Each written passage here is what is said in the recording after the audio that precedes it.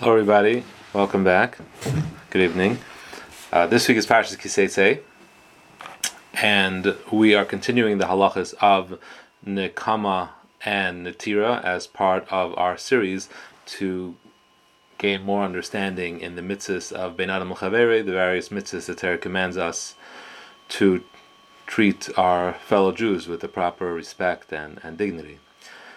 There's an interesting fact about the Avera of Nekama, of taking revenge and holding a grudge, is that the same way that there is a heter of Ta'i'eles when it comes to Lashon Hara, which means that it's permitted to say Lashon Hara when there is a telos, when there's something important that needs to be accomplished, when you have to save someone else from damage, when you have to protect someone else, when you have to stop someone from going into a shidduch, into a business partnership, which will eventually be bad for them. So there's a heter called Ta'i'eles, and that allows you to say Lashon Hara. There is the same heter of Ta'i'eles when it comes to Nekama as well. So, for example, let's say if someone did something wrong to us, and we need to stop them from continuing to practice the same behavior, whatever it is they're doing. For example, if someone else is saying Lashon Hara about us, and through the fact that they've been saying Lashon Hara about us, they are ruining our prospects for a shidduch, or they're ruining our prospects for a job, or they're ruining relationships that we have, and we know there is a person going around and doing that. So essentially, any action we take against that person would be nekama. But being that there's a te'elis here, which we need to get them to stop, so we would be permitted to confront them publicly, reprimand them, do such things which would encourage them to stop the behavior that they are taking, that they're doing. Now, this is technically allowed, but it has the same rules as Lashon Hara, and one of the important rules by Lashon Hara is that you have to have kavana l'te'elos, which means it has to be your intention. The intention has to be only for the benefit that you are trying to achieve, which is, in this case, you're trying to stop them from continuing doing that, and not that we're just trying to embarrass them and let them feel a little bit of what we feel, or so on and so forth. So because that would be nekama. So we would only be permitted to do it if we have the proper intentions, and it also would be governed by the regular rules that Lashon Hara is, which is that if there's another way to accomplish the same thing without having to do that, we would have to do that. Like if we could approach them privately, if we could talk to their Rav or to some other person that they would listen to, we need to do that. So all those halachas would apply. Nevertheless, it is an interesting point, and it's something to consider, that it's not nekama if it is necessary for us to take action in order to prevent the person from continuing to hurt us, insult us, and damage us. The avera of nekama, of taking revenge, is applicable even if the person didn't do something directly to us.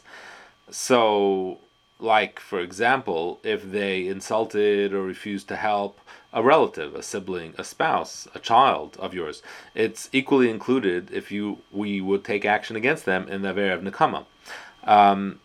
And if it even extends to if you just witness someone being nasty, and you want to punish them, so to speak, for their behavior, that is a questionable involvement in nekama. In other words, if you felt personally because of what they did, even if they didn't do it directly to you, if you take action as a result of that, that is a question of nekama, and it's an issue. So, for example, let's spell it out. If someone hurt one of our children, not physically, but emotionally, and that could be anybody. It could be a teacher who mistreated them, in our opinion, they judged them unfairly, or another adult maybe yelled at them, another child older than bar mitzvah or bas mitzvah that hurt our child, whether physically, whether emotionally, whether through all of the different ways that children may hurt each other. So likely is that we will be understandably angry at that person, whether it's an adult, whether it's a child over bar mitzvah, we'll be pretty upset. And the action that often happens as a result is that we unfortunately start saying Lashon Hara, and we tell other people about what that person did. No te'elis, other than venting, but not even the te'elis of venting, which means we have to get it off our chest. No, we do want to spread this around. So that is, besides the Isra Be'er of Lashon Hara, which is a problem in its own right, it's also nekama. And that's a very important thing to think about, that talking about someone that did something wrong to us and thereby damaging them and their reputation, even though they deserve it, it's still nekama. They're taking revenge against them. Again, the same heter of te'elos would apply. If through whoever it is you're telling something can be achieved, and maybe that person can be brought to see their mistake, they can made to apologize, whatever it is that would be a positive outcome, and if that's the kavanah, that is the intent we have, it would be permitted, but it is a fine line. It's not an easy distinction always to make, certainly within our own emotions. Paiskim writes that if a person didn't attend a simcha that we made, and because of that we don't attend their simcha, this can be an isser of nekama or natira. Now, there is obviously, we mentioned this last week, you don't necessarily go to every simcha, and sometimes it's a very, very big schlep to go to a simcha, and sometimes actually the reason why we go to other people's simchas is because they came to ours. So that's not necessarily nekama. Meaning to say, nekama is if you're getting them back. That's nekama. If it's just that you don't feel so obligated to go because they didn't come to yours, they didn't make that effort, why do I need to make this crazy effort? That wouldn't mean nekama. But again, it's important to understand the distinction in our own hearts, which sometimes gets blurred. Likewise, another example is if we've been going out of our way to help someone, be friendly, call them often, make them food, all different kinds of favors. And included in this is a family member. We've been trying to be friendly to them, we've been reaching out, we've been calling them, and then they do something bad to us, and again, family or friends.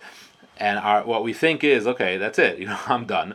I'm not going to try anymore. I'm not going to reach out to them. I'm not going to help them. I'm not going to be there for them because they clearly don't appreciate what I'm doing. They don't acknowledge it. And what's the point? Again, this is a very, very fine line. It's like a very thin ice of nekama and atira. And it's something that needs to be considered very carefully. Any action that we will or won't take as a result of such an emotion is a very, very very close to being a question of an Isser Deraisa of nekama, or taking revenge or holding a grudge.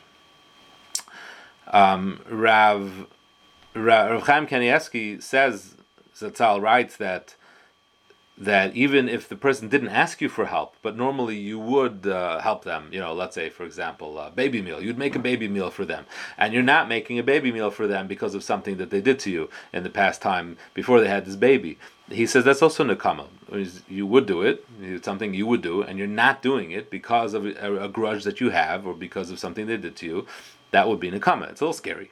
These things are just bring to our attention that every action we have has to be really measured against the Torah's guidelines about what's okay and what's not okay.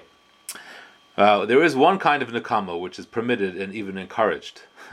The nekama that's permitted is that if someone did something bad to you, you should do something good to them. If they did something bad to you, you go do a favor for them, bring them a cake, do something kind to them. And the pasuk says, "Imrav seinecha hachileu lachem." If your enemy is hungry, give him bread to eat. That kind of nekama is allowed. But the truth is, though, that if a person is in the middle of a fight, in other words, if there's very difficult relationship going on, and the other person is very angry at you or us for whatever reason, it can be actually a little bit of a mockery to send them a gift, send them flowers. It might not go over well, so it's not an avera, but it should be done with the proper seichel in order that it doesn't backfire. But regardless, that would not be nekama.